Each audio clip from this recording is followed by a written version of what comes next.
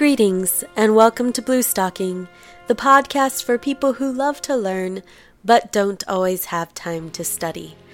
I'm your host, Rory Roberts, and this week I'm excited to dive into the rabbit hole that is medieval manuscripts. I found a couple of really interesting articles on Atlas Obscura that I'd like to share with you. The links are in the show notes. There will be another link or two in there as well.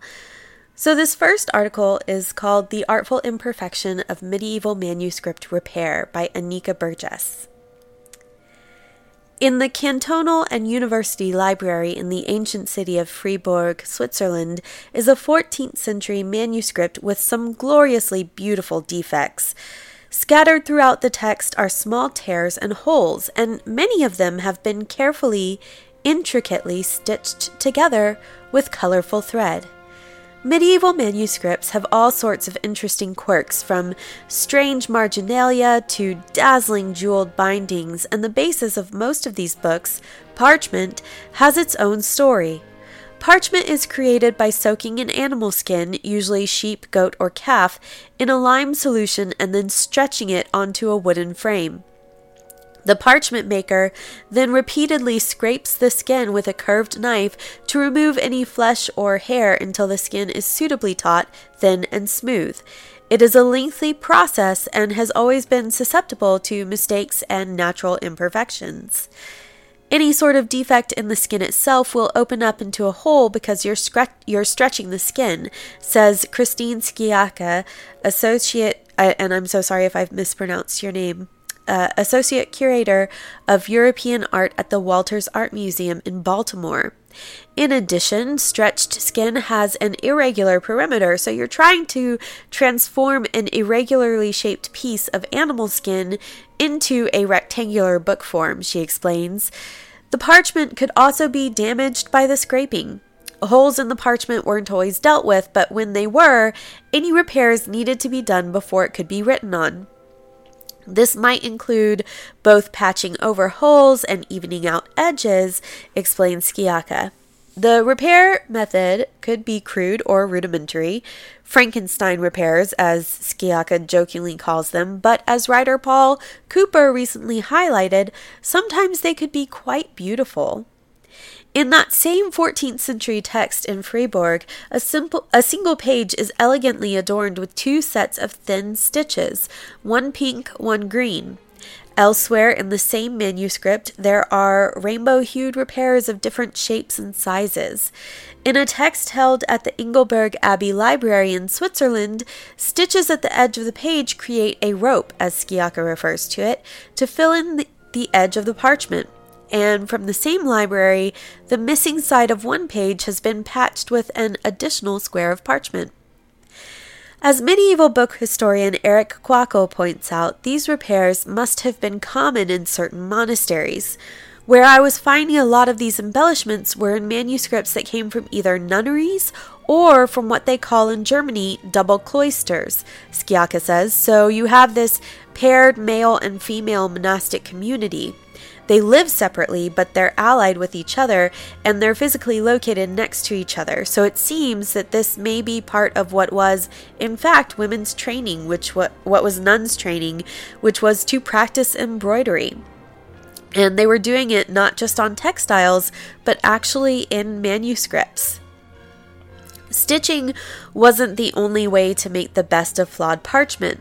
There are instances of holes being incorporated into illustrations or used to reveal an illustration on the following page. The stitches themselves could even be embellished. In a text in Germany's Bamberg State Library, a curve of plain-colored stitching is surrounded with the drawing of a man so that the thread resembles his skeleton. Embroidered repairs weren't the only use of textiles in medieval manuscripts, or even the only use of textiles on a single page.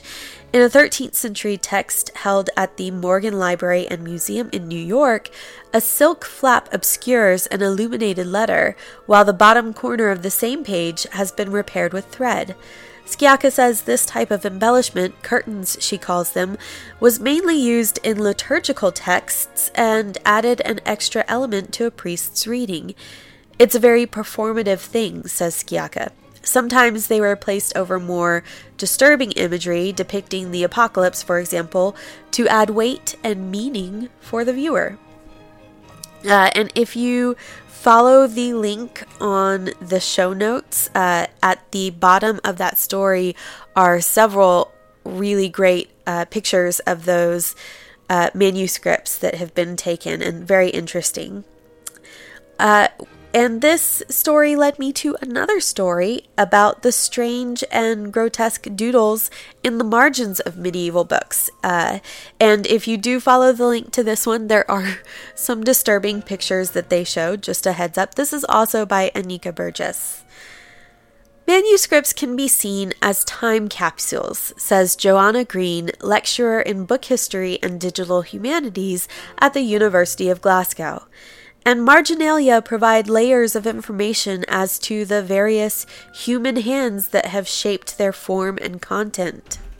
From intriguingly detailed illustrations to random doodles, the drawings and other marks made along the edges of pages in medieval manuscripts, called marginalia, are not just peripheral matters. Both tell us huge amounts about a book's history and the people who have contributed to it from creation to the present day. On medieval pages, marginalia can run from the decorative to the bizarre, which Green engagingly documents on her Instagram account. And I will put a link to that in the show notes as well. There are two broad categories of marginalia: illustrations intended to accompany the text, and later annotations by owners and readers. Both can be vehicles for delight, disgust, and befuddlement. An example of useful intentional illustrations can be found for those with a strong stomach and an interest in medieval medicine in John of Ardaern's Mirror of Phlebotomy and Practice of Surgery, which is located at the Glasgow University Library. Known as the father of English surgery, Ardaern produced several important medical texts in the 14th century. Fortunately, he was also a prodigious illustrator. His textbooks contain ample amounts of delightfully detailed and occasionally rather gruesome illustrations. The margins are full of images of disembodied body parts, plants, animals, even portraits of cross-eyed kings which relate to the main body of text and act as a mnemonic for the reader, Green says. Even though you open the manuscript knowing it is a medical text designed for practical use, nothing quite prepares you for seeing a disembodied leg, posterior, or penis pointing at salient parts of the text. In Ardaern's texts, the marginalia has a clear purpose, but in other manuscripts, the meaning of drawings can be indecipherable. There are countless examples of unusual marginalia: monkeys playing the bagpipes, centaurs, knights in combat with snails, naked bishops, and strange human-animal hybrids that seem to defy categorization. Beyond these weird and wonderful illustrations, random doodles from later readers are also significant. Each time we find an annotation in the margin, the form it takes gives us an insight into the kinds of encounters or interactions those people had with these books, says Green. For medieval texts, a gloss, biblical reference, or some commentary suggests the user was reading the text closely, compared with pen trials which show scribes breaking in a new nib, while other marks and illustrations often give the impression of a bored reader using the blank parchment of the book as we might use scrap paper. It is essentially a form of archaeology, but for books. If the idea of doodling in a book either appeals to you or repulses you, then consider the pages of a copy of the long 15th century poem Life of Our Lady by John Lydgate. It is adorned with pages of doodles from the 16th century, illustrations of dogs, defecating goats, peacocks with stick figure riders, boats with tiny passengers aboard, and other marginal marks that look like very young children's scribbles. And if you follow the link on the show notes, Atlas Obscura has compiled a selection of doodles and drawings from medieval manuscripts. They are by turns silly, dramatic, and puzzling, but always illuminating about the way scribes and readers connected with the texts.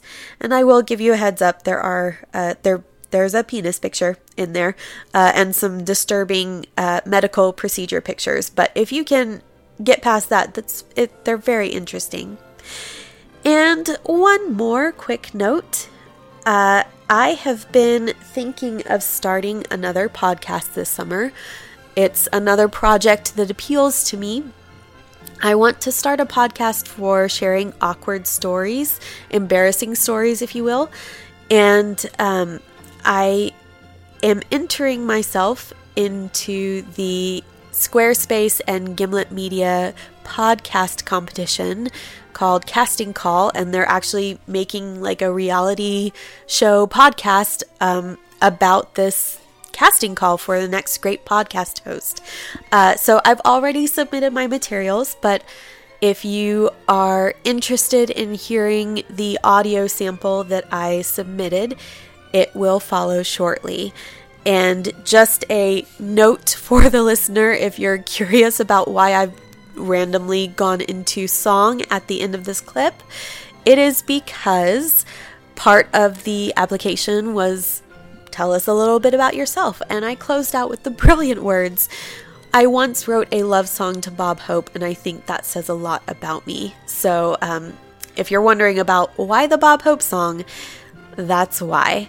So enjoy this quirky, hopefully very intriguing preview of Awkward and Upward, which, whether or not I am entered into this contest, I hope I am, but I'm sure that there are a lot of very talented podcast hosts who are hopeful to have the same result as I am hopeful for. So whether or not I get it, I am planning on launching a new podcast in the near future, so I hope you will enjoy. Thank you so much. If you love it, tell your friends. If you hate it, tell your enemies.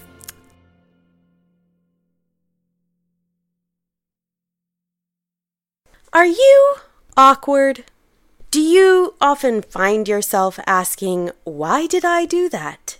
Do you secretly or not so secretly derive pleasure in knowing that you're not alone when you engage in mortifying moments? Well then, you're in luck.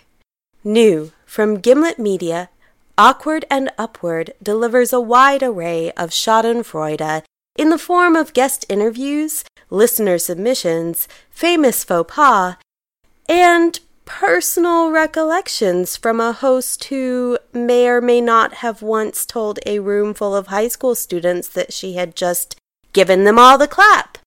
I mean, what?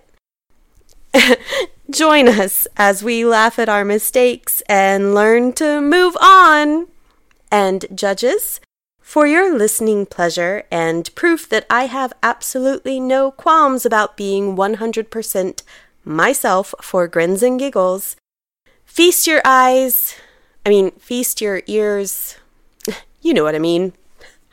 I did tell you I was awkward. Feast your ears on this epic love song to Bob Hope.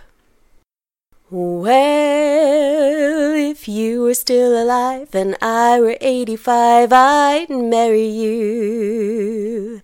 'Cause when a girl says she loves a sense of humor, you should know that it's true. I don't care you think your looks are funny. Oh, Bob Hope, won't you please be my honey? Awkward and Upward.